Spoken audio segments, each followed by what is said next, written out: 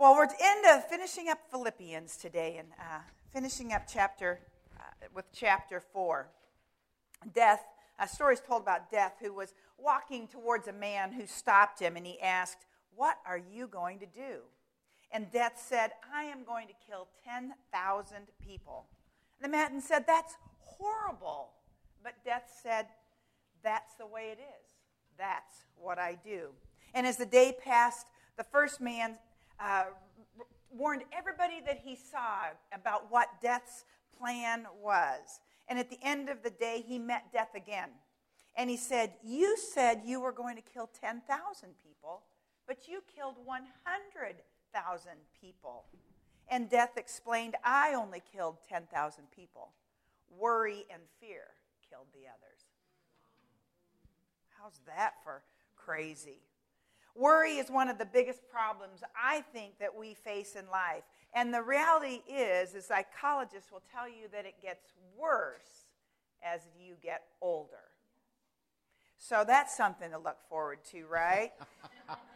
Hey. Charles Mayo, who was the founder of the Mayo Clinics in Rochester, New York, said that worry affects the circulation, the heart, the glands, the whole nervous system, and profoundly affects the health. Corrie ten Boom, I don't know if you know of her, a World War II prisoner of war, said, as she knew the destructive power of worry, she wrote, "Worry does not empty tomorrow of its sorrow. It empties today of its strength." And that preach, right? Let me say that again. Worry does not empty tomorrow of its sorrow. It empties today of its strength. Corrie ten Boom. Do you ever engage in the imaginary what if? What if? Do you ever blow things up in your mind by jumping to conclusions or making a mountain out of a molehill? Have you ever looked at a dilemma and imagined the worst case scenario? I do that. I plan the things out in my mind. I'll say this, and then they'll say this, and then I'll do this, and then, I do that in my mind. I plan it all out. And if you engage in any of these draining, negative mind games, then you need to know that God's plan for you and for me is joy, not worry. That's God's plan. That's his message in Philippians 4. His plan for you is rest, not stress. And it's peace and not turmoil. In this last part of Philippians, this last lesson in Philippians, we're going to learn how to keep worry from robbing us of our joy. And we're going to discover how to have peace and joy in our relationships with God and with others. Because I think that what Philippians 4 is talking about is joy in relationships. Joy in relationships. Paul has this joy in this friendship that he is with these Philippians. His first verse that he wrote in this first part of Philippians 4 says, "Therefore, my brethren, my brothers, you whom I love and long for, my joy and my crown, that is how you should stand, firm in the Lord, dear friends." He calls them his joy and his crown. He calls them brothers and dear friends. They're equals. They're not inferiors. And he tells them how much he loves them. "I love you, you whom I love," and how he longs to be with them. His friendship with them is real. And he points to the previous 3 chapters that he's talked about when he says, "therefore." That "therefore" goes back to everything he's already said. Because of all of that, he says, "Therefore, this is the reason to maintain a firm foundation." Because of all that, this is how you should stand, firm in the Lord. And I love, somebody said that they thought that the punctuation was wrong in this, because I normally read this verse 1, "Therefore, my brothers, you whom I love and long for, my joy and my crown, that is how you should stand firm in the Lord, dear friends." But I thought, as I was reading this yesterday, I thought, it's different. It should say, that is how you should stand, comma, firm in the Lord, right? Because what he has talked about in the previous 3 chapters is how we stand firm in the Lord. Deeper spirituality can and will come for them, the church at Philippi, and for us if we do what Paul is about to tell us. He's going to say, this is what you need to do. This is how you need to act. And then he went on to talk about 2 women in the church. Joy in unity. He says, I plead with Euodia and I plead with Syntyche to agree with each other in the Lord. Yes, and I ask you, loyal yoke fellow, help these women who have contended at my side in the cause of the gospel, along with Clement and the rest of my fellow workers whose names are in the book of life. And he urges them to have joy in unity, probably by using these 2 women who were having problems, 2 women in the church who couldn't get along. How'd you like to be called out by Paul? And remember, nobody in the Bible knew they were in the Bible. Yeah, I may have been called out once when I was in high school in church, and my best friend Carol and I were probably not paying attention to the sermon as we should have, and so the pastor mentioned our names. In the middle of the sermon. In the middle of the sermon, and told us to stop messing around. I thought he said, shut up. Oh, he wouldn't have said, shut up, honey. Okay. No, that would have been. In the middle of the sermon, in the middle he calls of the sermon. them out by name. And my parents did not go to church, so I was like, well, this is not bad. But my friend Carol's mother was there, and so she got in big trouble. I never mentioned it to my parents. So then they couldn't sit with each other because right. Ruby wouldn't let Carol sit with that rabble-rouser. Right. So we sat across from each other. It was a kind of a half circle. So she sat over here and I sat over here, and we just like make faces at each other across. So it didn't stop much. It just kept us quieter, which is probably the whole thing. So anyway, getting back to that, called out this conflict. Conflict really, let's face it, conflict is inevitable. It's inevitable in a marriage. It's inevitable in a friendship. And it's inevitable among Christians. The problem is very few Christians know how to be peacemakers. Very few Christians know how to handle conflict appropriately. Jesus' instructions on how to handle conflict is one of the most neglected passages of Scripture. We don't really like to do what he is asking us to do when we deal with conflict. Families implode, leadership teams fall apart, churches split because of the lack of conflict resolution skills. In our marriage, I usually go toward conflict. It's not that I love conflict, it's just that I'm kind of drawn towards it. I like to expose conflict. I kind of just like to get everybody talking about it. Matt, on the other hand, is a conflict avoider. So he runs from conflict. Headed off at the pass. No. It's don't deal with it, and it'll just, everybody, it's peace at any price. Let's just cover it. That was my grandma's motto. Let's just cover it. So we have conflict in the way we handle conflict. That is true. Because I'm like, and he's like back. So anyway, we've got these When we were first conflicts. married and we had a disagreement, she would say, "Why don't you fight back?"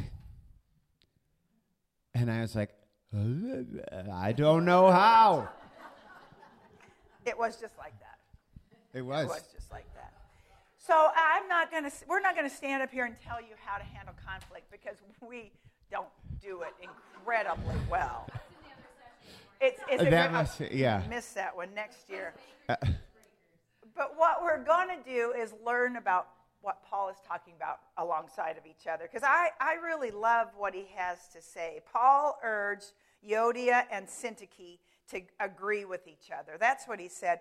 I plead with those two to agree with each other in the Lord, right? To agree with each other in the Lord. Don't argue your point. Don't insist you're right. Just agree that you're both entitled to how you feel and where you are. Don't try to get, I'm always trying to get Matt to see my point. I see it all right. And I'm always right. And Matt said, I knew I married Mrs. Right. I just didn't know her first name was always. That's right. So I do say that. So for the sake of the relationship, right? For the sake of the relationship, agree with the other person. Okay? That will do it. I know, right? That just doesn't make any sense. But that's what he says. He says it right there. Agree with each other. In the Lord. In the Lord. For the sake of the relationship, agree with the other person. Because if you can't have a conflict and agree with the other person at the same time. So he says, just agree.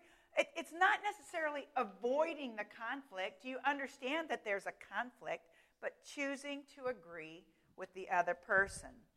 And then Paul goes on to say, I lost where I was. Then Paul encouraged someone.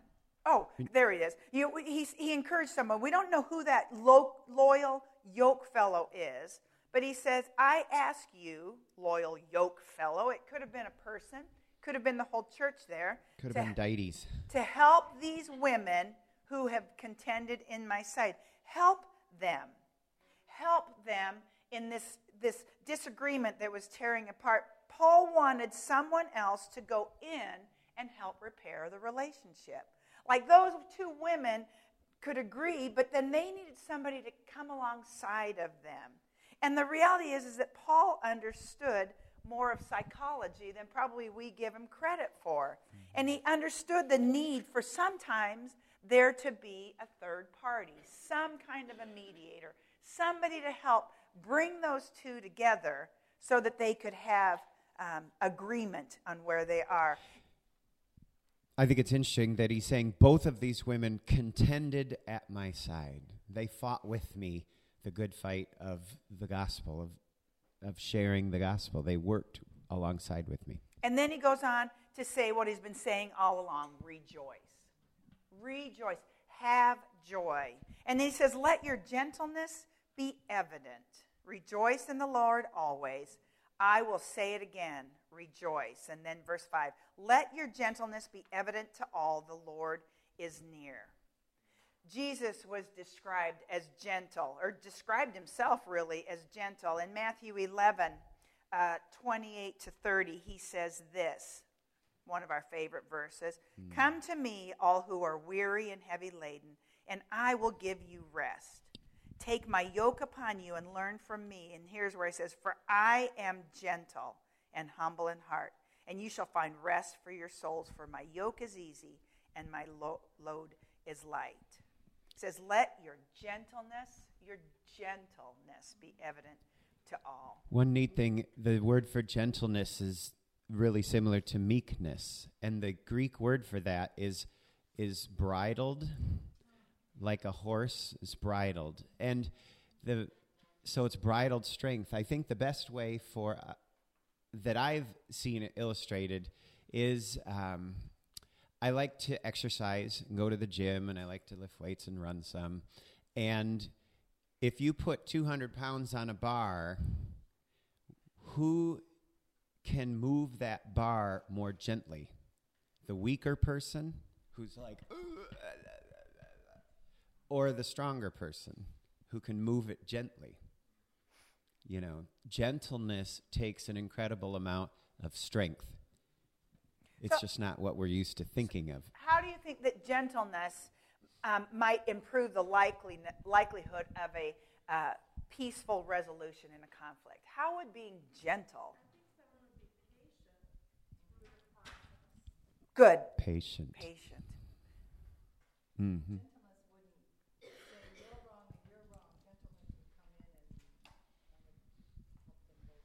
Gentleness helps both in touch with the bigger picture. Oh, Gentleness doesn't encourage opposition. Yeah.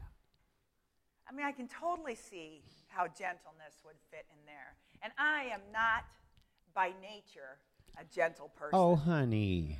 You know, I'm just like, I put both feet down, you know, and I'm like... Well, here's what I say. Usually in an argument, the person with the louder voice has the weaker argument. He doesn't say that in the argument. He better not.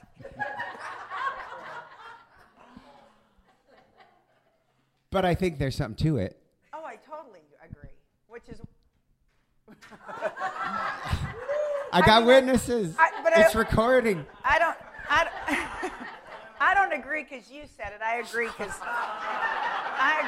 God said it. I agree because it's right here, and you, the only reason you said it was because I read it. So this whole idea of gentleness in conflict, and then the whole idea: do I display gentleness in conflict?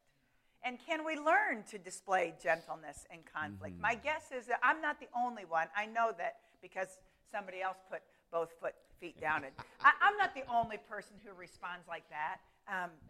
So can I start to pray for gentleness to be part of how I respond in conflict? And the reality is that conflicts often threaten a relationship. I mean, that's really what more threatens a relationship than conflicts.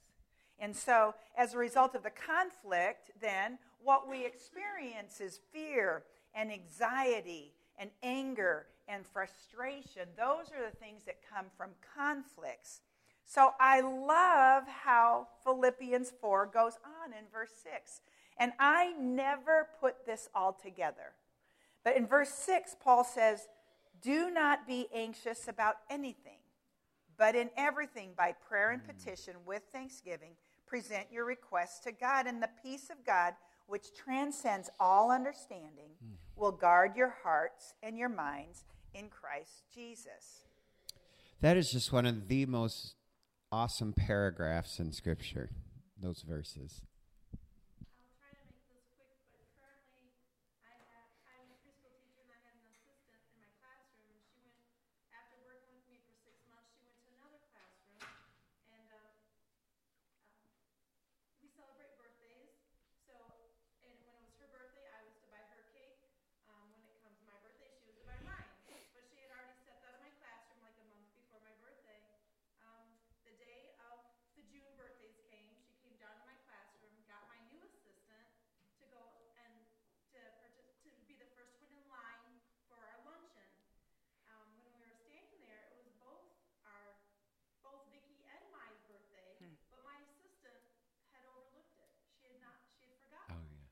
And so I'm standing there. She raises her voice. When you were talking about raising a voice, she raised her voice so loudly and said about taking cuts in front of her. And as quiet as can be, I just said to her, "It's my birthday too." And she, I mean, the whole room was at a pin drop for how loud she spoke. Yeah. And it was my birthday. And it really upset me because I went out of my way for her celebration. Right. So when her and I had a moment the next day, I expressed to her that I was very surprised she had forgotten my birthday. The next day, in my mailbox in the office was a small gift card from Tim Hortons. Oh, Wow. the gentle approach can be so powerful. Well, we don't often That's awesome. associate verse 6 and 7 with peacemaking.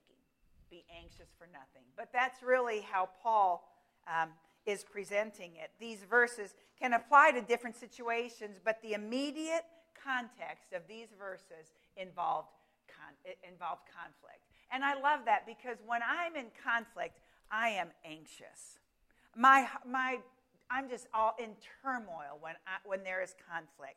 And what I need is peace. And what I need is the peace of God that transcends all understanding.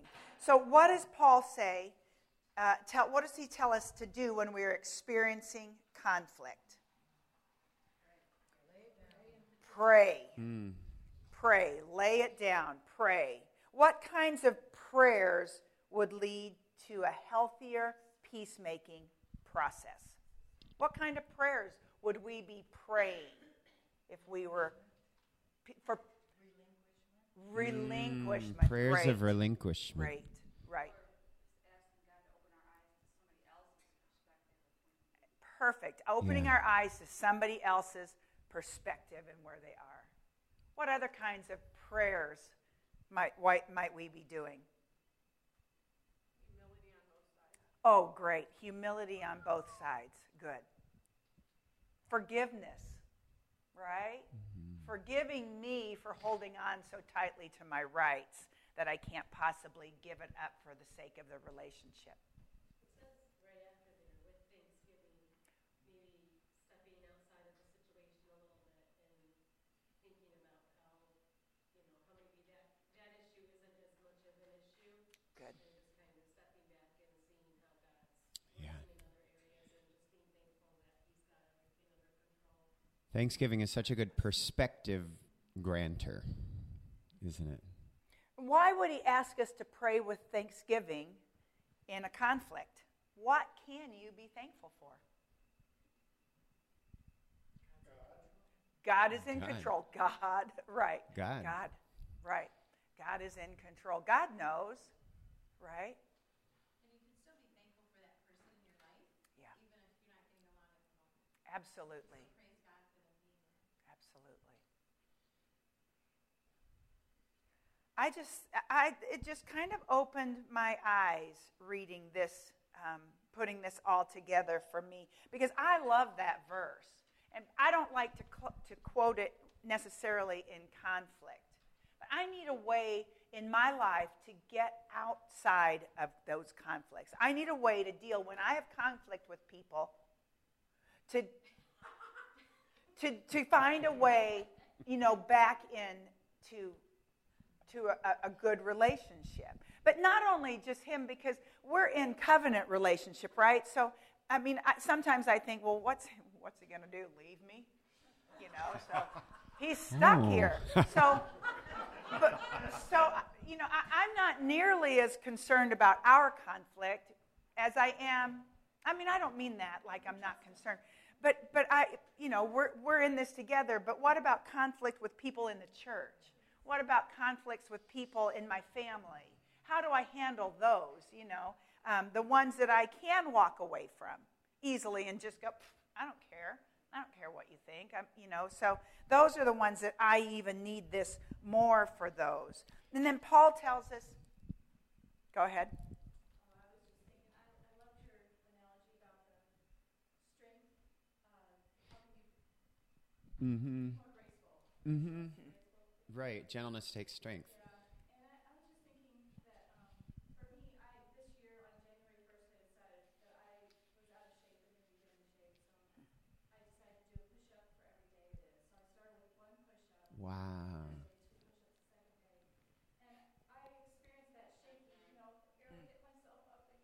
I felt like sometimes I was going to fall on my face. So I've had to break it out into chunks.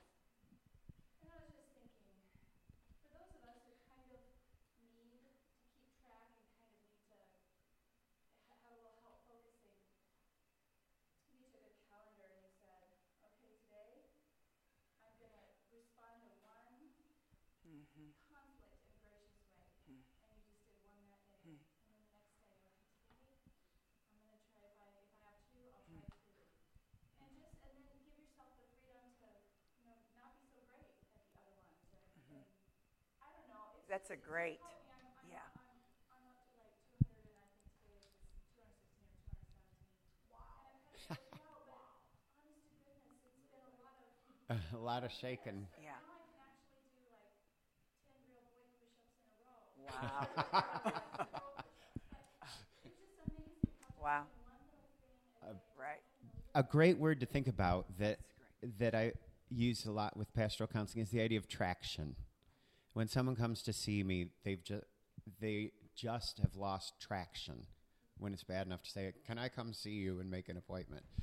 And if you can think about what could I do to help me gain traction bit by bit, and it may be an inch at a time traction in whatever area, whether it's the worry or whether it's the conflict management or forgiveness. Well, and part of what you're talking about is what we talked about yesterday, that it's just pressing on, right? And it's forgetting how I reacted to him yesterday, this morning, and pressing on. This morning wasn't bad. This morning was great. Because the baby didn't cry so much. So it's just pressing on, right? And that's what you're talking about, that just, because I'm not going to turn around and be like, whoa, angels' wings sprouting, and, because I get this whole conflict resolution. But I can respond right once. And then if I do it once, then I can respond right twice. I've learned how to eat crow. I have always been very right there. And we have daughters. We have a 17-year-old and a 14-year-old. I have a 33-year-old son. And they are not of our DNA. So for the last, and this is the hardest thing I've ever walked through in my entire life. I believe in reaching and grabbing it and shaking it. And I can hear the Holy Spirit say to me, "You're not all that, girl." Yeah, right. You're not all that. You are fine-tuning these young ladies for the kingdom of God and their future. Amen. You ain't all that. And so I've had to eat crow so much. Mm-hmm. But the one thing the Lord has shown me, go back and make it right. Mm-hmm. We all Yeah. step in it. Yeah. Just get it off and make it right. Because for me, I wasn't brought up in a Christian home. My mom and daddy were absolutely fantastic people, but it wasn't a Christian home. I've seen a lot of action in my house. And but the thing about it is, for me, it's like, girl, you're too close home now. You got to get your thing together. But the children and their friends and coming into our home, it can't not be what I want it to be. It's got to be. It has to be. Christ in me, the hope of glory. Amen. And I have blown it a billion times. Yeah. And like you, I'm with him. Not like him. Yeah, Don't yeah, say, they yeah. don't know what they're doing. Right. One last thing on this idea of how to begin tackling it. That was brilliant. I love this group. One of the things that helped me so much, and I was laughing about this with somebody early in the week, and I can't remember who, but it was Eleanor Roosevelt that said, when it comes to dealing with conflict, Eleanor Roosevelt said, you wouldn't worry so much about what other people think of you if you realized how seldom they do. Isn't that good? That's good. It's making him feel better already. So here we go. So let's keep going. We've got this whole idea of living in joy in the midst of conflict. And Paul tells us then how to have this mindset that's really going to revolutionize our peacemaking process. Because remember, this all goes together. It's all about urging Euodia and Syntyche to agree with each other. So he goes on to have this mindset. Finally, brothers and sisters, whatever is true, whatever is noble, whatever is right, whatever is pure, whatever is lovely, whatever is admirable, if anything is excellent or praiseworthy, think about such things. Whatever you have learned or received or heard from me or seen in me, put into practice, and the God of peace, the God of peace making, the God of peace makers, the God of peace will be with you. That is going to, those things are going to revolutionize our peacemaking process. What does he say those things are in verse 8? True. Whatever is true, noble, right, pure, right? Whatever is lovely. Whatever is admirable, anything that's excellent or praiseworthy. What does he say? Think about those things. What do we dwell on when we're in conflict?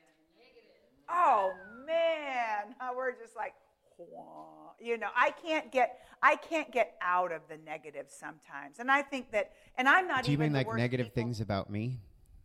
Oh, no, honey. There's nothing negative about you. But I just spiral, right? Sometimes. And I think there are people worse than me who spiral. Who spiral worse than I do.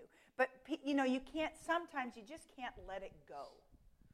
I'm so wounded, I'm so hurt, I'm so offended or whatever, I can't let it go. I've got to not dwell on those things. Paul says, just don't dwell on those things. Because when we experience conflict, we've got to get out of those. How could meditating on those things in verse 8 facilitate a much healthier peacemaking process? How would it?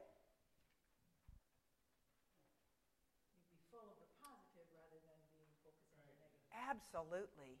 Absolutely. Focusing on the positive. You can't think negative thoughts with positive thoughts, right? Because they can't. We've got to stop dwelling on the negative. And then in verse 9, Paul gives us one more way for the church at Philippi to be skilled at peacemaking when he says, whatever you have learned from me or seen in me, put into practice. Paul says, just do what I've done. Emulate me. And I wonder if you can think of someone in your life now, that you can emulate. Is there somebody you know that handles conflict well?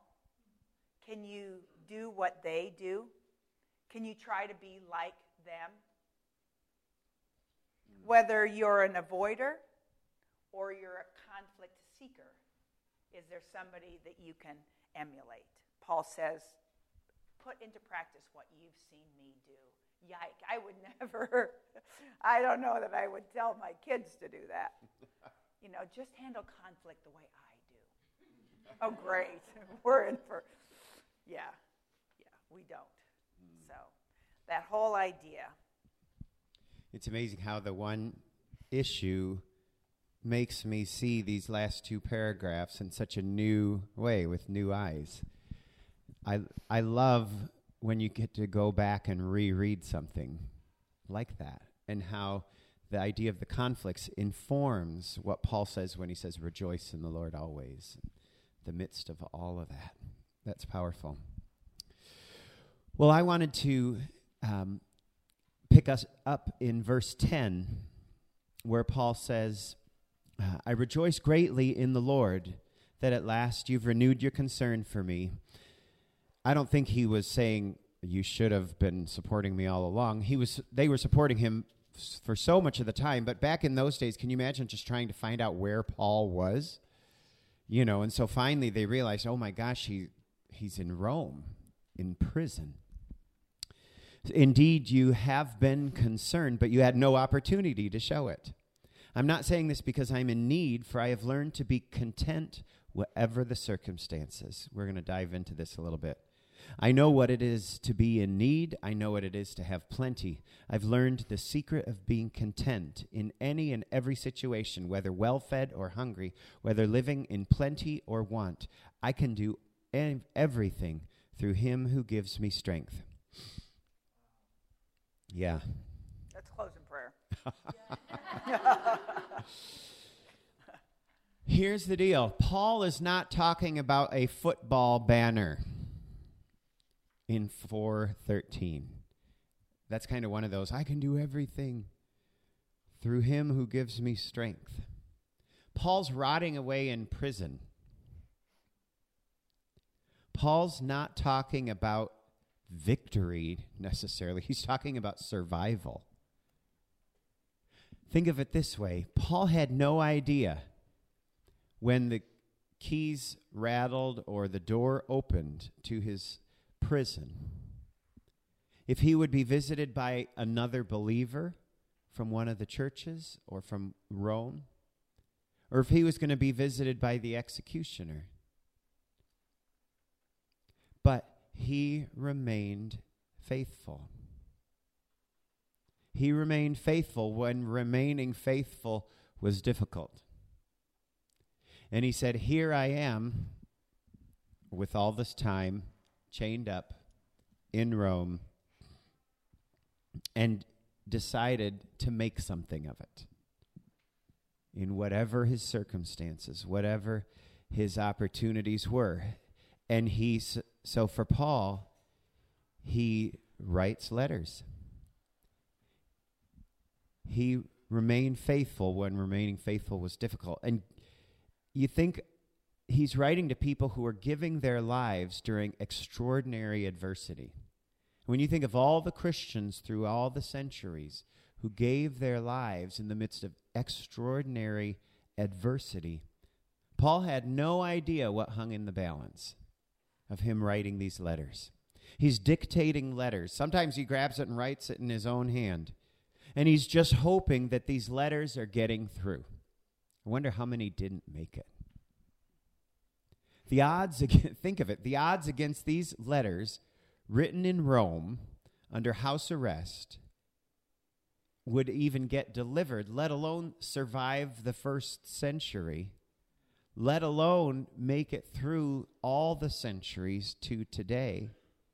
I mean, think of it, with the papyrus that they were using, one bad rain, and there it went. And here we are today from one copy that was delivered to the Christ followers in Philippi. Think of the care that those Christ followers in Philippi had to give that thing, and the work that they went through to copy it, to share it with the other churches in the area. And we're here in Sibawing reading it 2,000 years later. Paul had no idea what hung in the balance as he's feeling like he's rotting away in prison when there was so much that he felt he could be doing. And you know what it is, what hung in the balance? We did, didn't we?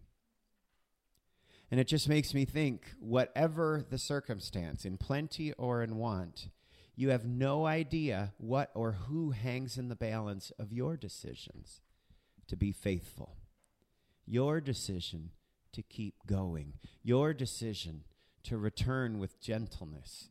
Your decision to tackle a conflict or problem that's been festering for far too long. And the secret for Paul, and interestingly, look in verse 12. He says, I know what it is to be in need. I know what it is to have plenty.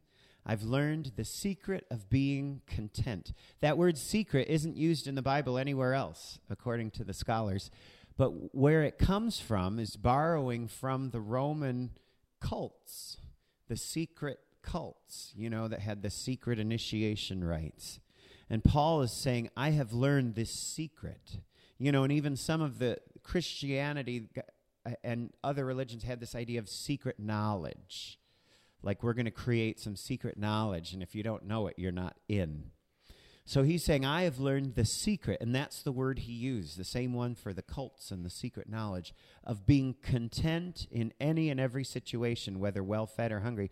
And we kind of think of content as like lounging and a lazy boy, but it had much more to do with being firm, being balanced. And he says, whatever the circumstances. I like how he says, oftentimes when we hear circumstances, he didn't write there, I'm not saying, I've learned to be content under the circumstances, right? Under the circumstances, I'm doing all right. Or what we hear that phrase, right? He didn't say, I heard a preacher asked a gentleman in his church, an older gentleman, how are you doing? Well, I'm doing all right under the circumstances. And the preacher said, well, what are you doing under them? Get out from under those circumstances. Paul's saying, not under the circumstances. He's saying, whatever the circumstances, because his circumstances are not on top of him. That's like when Dave talked about the lower story of my life and the upper story of my life. Some of us need to get out from under our circumstances because those circumstances are going to weigh us down. Mm-hmm. We need to be content whatever our circumstances are. And that doesn't mean not being proactive. And I mean, here's Paul saying this from prison, not knowing if today's going to be the execution day. Well, and it doesn't mean not being in pain or not being frustrated or not, whatever those circumstances bring. He's not Pollyanna-ing it and sugarcoating everything. Right. I think we forget where he's writing from, rotting away in this prison, taking it full advantage as he can for people to visit, for him to write letters, for him to pray, for him to witness to the guards. He could not have been free from pain. I mean, they don't give you... My back's a little sore from the bed that we're in over here in the lodge. From the and bed. Yeah. That we're in. Yeah, right? Yeah. Compare, and here's Paul in the Roman jail. But I think that here's the secret. Paul, look in verse 13. I can do everything through him who gives me strength.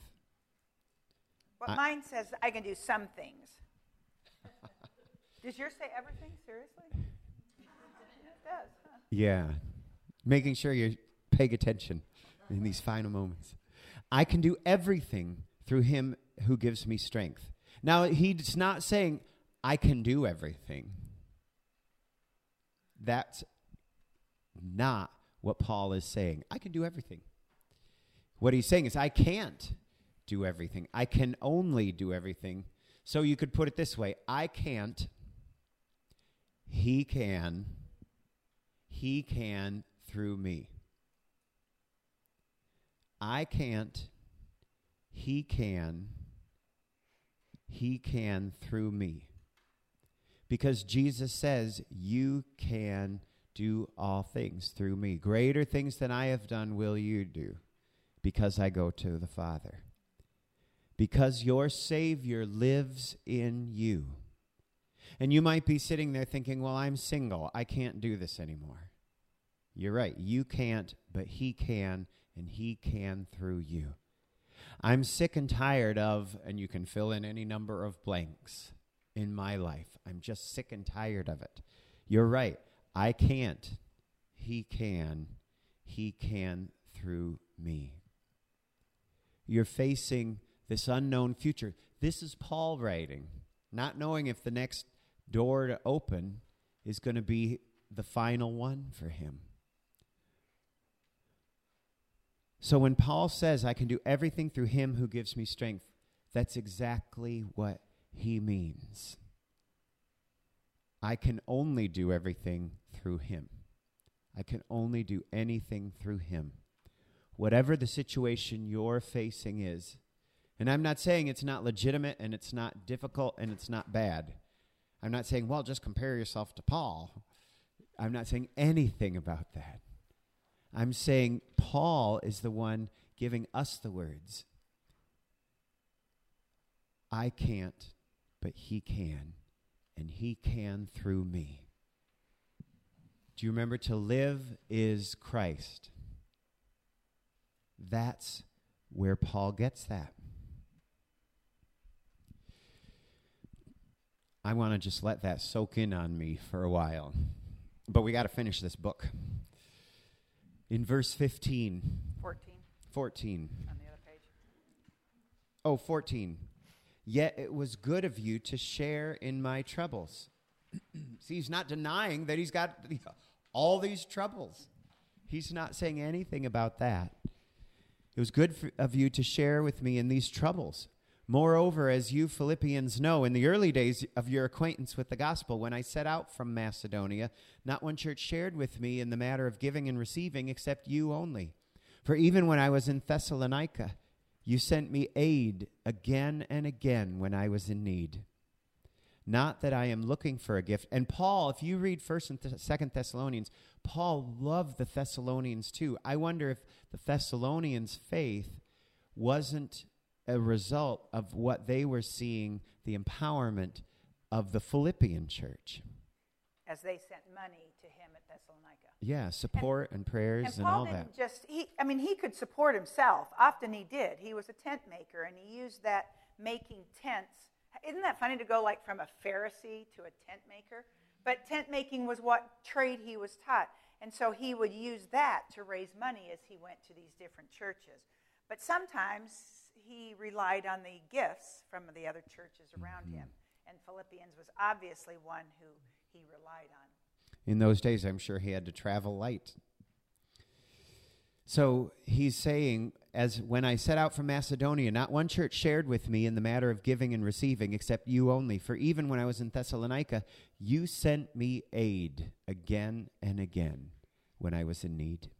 Not that I am looking for a gift, but I am looking for what may be credited to your account.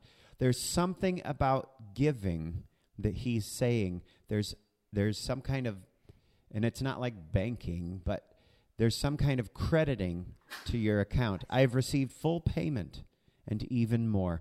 I am amply supplied now that I've received from Epaphroditus the gift you sent.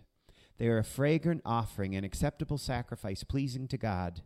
And my God will meet all your needs according to his glorious riches in Christ Jesus.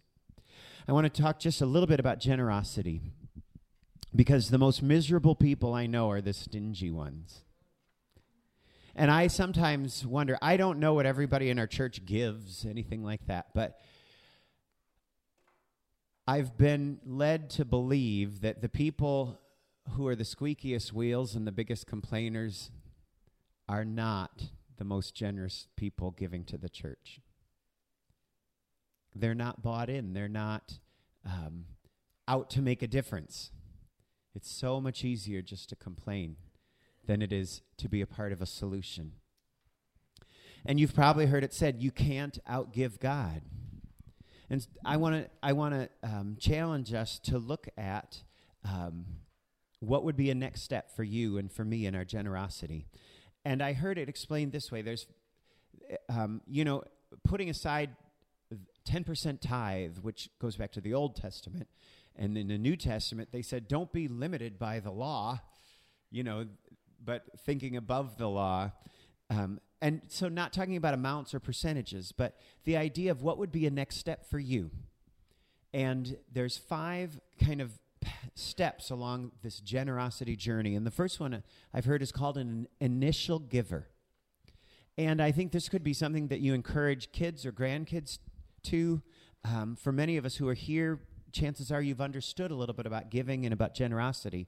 But imagine teaching the first behavior of generosity. It's one of the healthiest things for someone who needs help is to learn to be generous.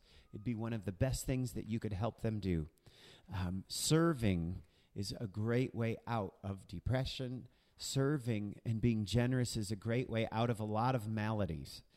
And being an initial giver, imagine that being, it could be your first behavior, your first time doing this. An initial giver needs the act of giving something. They simply need the act of giving something. You've probably heard explained how the Dead Sea, nothing grows in it, it's dead, because it only receives water. It's the lowest spot on the planet. So there's nowhere for the water to go. There's no outflow. And thus it's dead. It's kind of a pretty powerful illustration for Stewardship Sundays, at least, or serving Sundays, whatever. But the first step for someone, as you're working with people, including yourself, you might say, oh my gosh, I haven't ever given to this or to that. Or this person, I wonder if they give to anything. And so you might want to talk about, what if you made an initial gift to something that God's doing? And that's an initial giver. The act of giving something could be one of the first steps toward health that someone needs. Secondly, to go from an initial giver or someone who gives sporadically is, oh, I've got $20. And I'm not just talking about the church offering, but, the right thing comes along. But to go from being just sort of a sporadic person to being a consistent giver. And it's not about the percentages, it's not about the amount, it's about giving something regularly. I'm going to give something weekly, I'm going to give something monthly, whatever that would be. I think the Philippians were onto something. The third step on your generosity journey from initial giver to consistent giver is to be an intentional giver. Now, to go from giving consistently, where it may or may not impact anything else in your life, An intentional giver is giving in relationship to other financial priorities. For example, a lot of people don't give to God or to God's work or to missions or to their local church because they don't know what they're going to make. I'm a construction worker, I'm a builder, or I'm in sales. But the funny thing is that we give $120 a month to Verizon without saying, I don't know, I'm on commission. But we'll give very consistently for things like our cell phones without thinking about it or signing a mortgage note at a bank. Not that you don't think about that one. But it's even when we're not sure exactly how the money's coming in, we're ready to make that commitment. So being an intentional giver means giving in relationship to your other financial priorities. So you kind of think, you're now all of a sudden thinking, what I'm giving back to God in relation to what I'm giving to Verizon, what I'm giving to my cable bill, to what I'm giving to anything else. And that's the third step. So from an initial giver to a consistent giver to an intentional giver. Fourth would be a sacrificial giver. And, for some folks, every so often you'll hear and say, ever since we were married, we tithe 10%. And we don't even feel it anymore. And I guess I would say, even tithing, if we don't feel it anymore, it's not changing us. And when we are giving and we are growing in our giving, we are in our generosity allowing God to work through us more and more and more. And a sacrificial giver is someone who gives to the Lord in such a way that it governs the way we give to other areas of our lives. It makes it easier to say, no, I'm not going to support that because I give at my church. Another thing is, in a tough season, the things that you made a commitment to will be where you go when you need it. What you give to when a tough season hits, that will tend to be where you go, where your giving is. When it comes to sacrificial giving, there's even the idea of honoring God with your car or your home, so that if you hear a need and somebody needs to borrow your car, or somebody needs to stay with you for a few days, that's possible. That's honoring God with what we aren't giving God right now. And it's not like God's saying to give him 100% of our income or whatever. But we can honor God with 100% of what we have. And here's something that hit me so hard as we were looking at this at our church. Is God's less concerned about what you're giving, and he's more concerned about what you're not giving. Does that make sense? Can you honor God with 100% of all of it? He's less concerned about what we are giving. He's more concerned with what we're not giving and why. That kind of is the idea of sacrificial giving. And then fifth would be a legacy giver. And oftentimes when you hear the word legacy giver, you're thinking after you die, something left in your will for a mission or for the church. But it's not really just post-life gifts. It's people who are giving, who are living life, who are strategizing with a longer story of their generosity in mind. They've got a bigger story, the longer story. Like, over a lifetime, I would love to be able to give X amount. And when you think about it, for us as Americans, even folks who make like $25,000 a year are in the top 8% of income earners globally. Like, I'm amazed that God has entrusted me with as much money as he has. And because I always think, I don't have that much. I don't have that much. But that's this screwy mindset that I've got to get over. And the idea of what could I give over a lifetime, or what could I give over a 20-year period? If I gave $10 a week, did one push-up a day, adding on, something like that.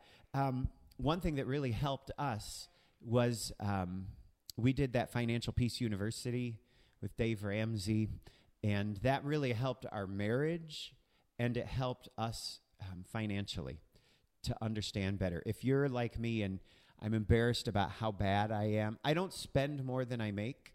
I have plenty of people in my life to do that for me. But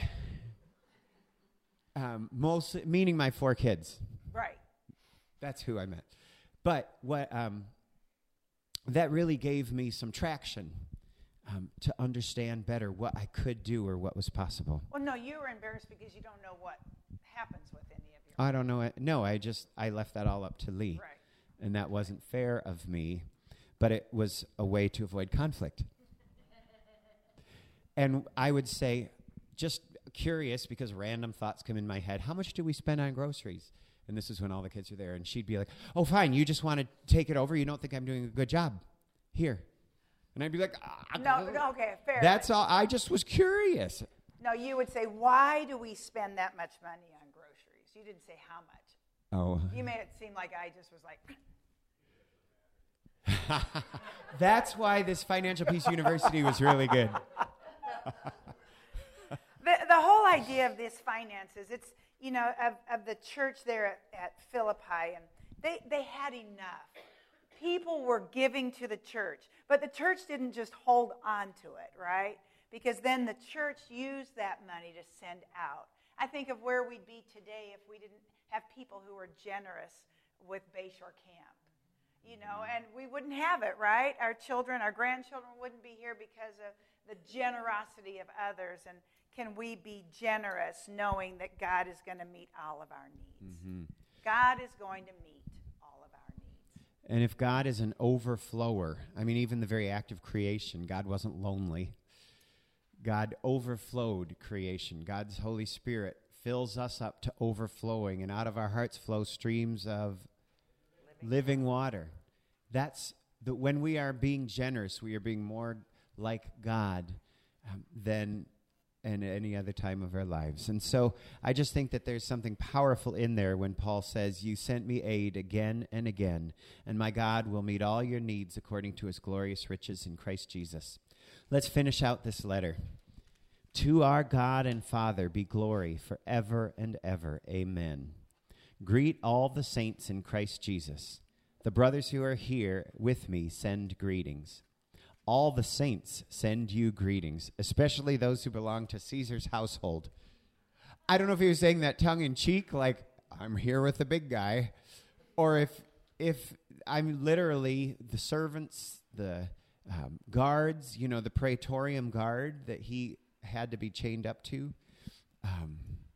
They literally sent greetings to these people. And came to love the Philippians because of what they saw Paul involved. And the grace of the Lord Jesus Christ will be with your spirit. Amen and amen. Thank you so much for a great week. Woo!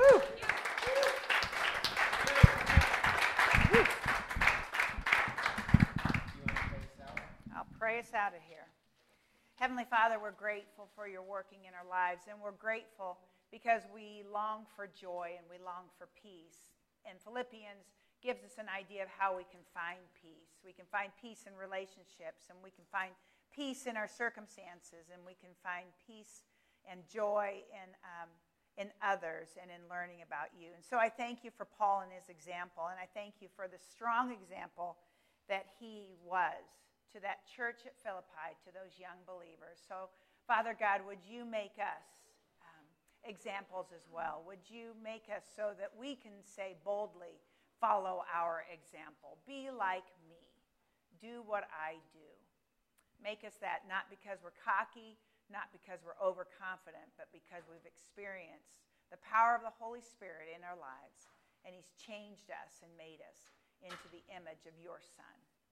So bless us today, not just so that we are blessed, but so that we can be a blessing to others and help us to see those around us who desperately need to know the message of the book of Philippians, and help us to be joy makers and peacemakers and joy bringers.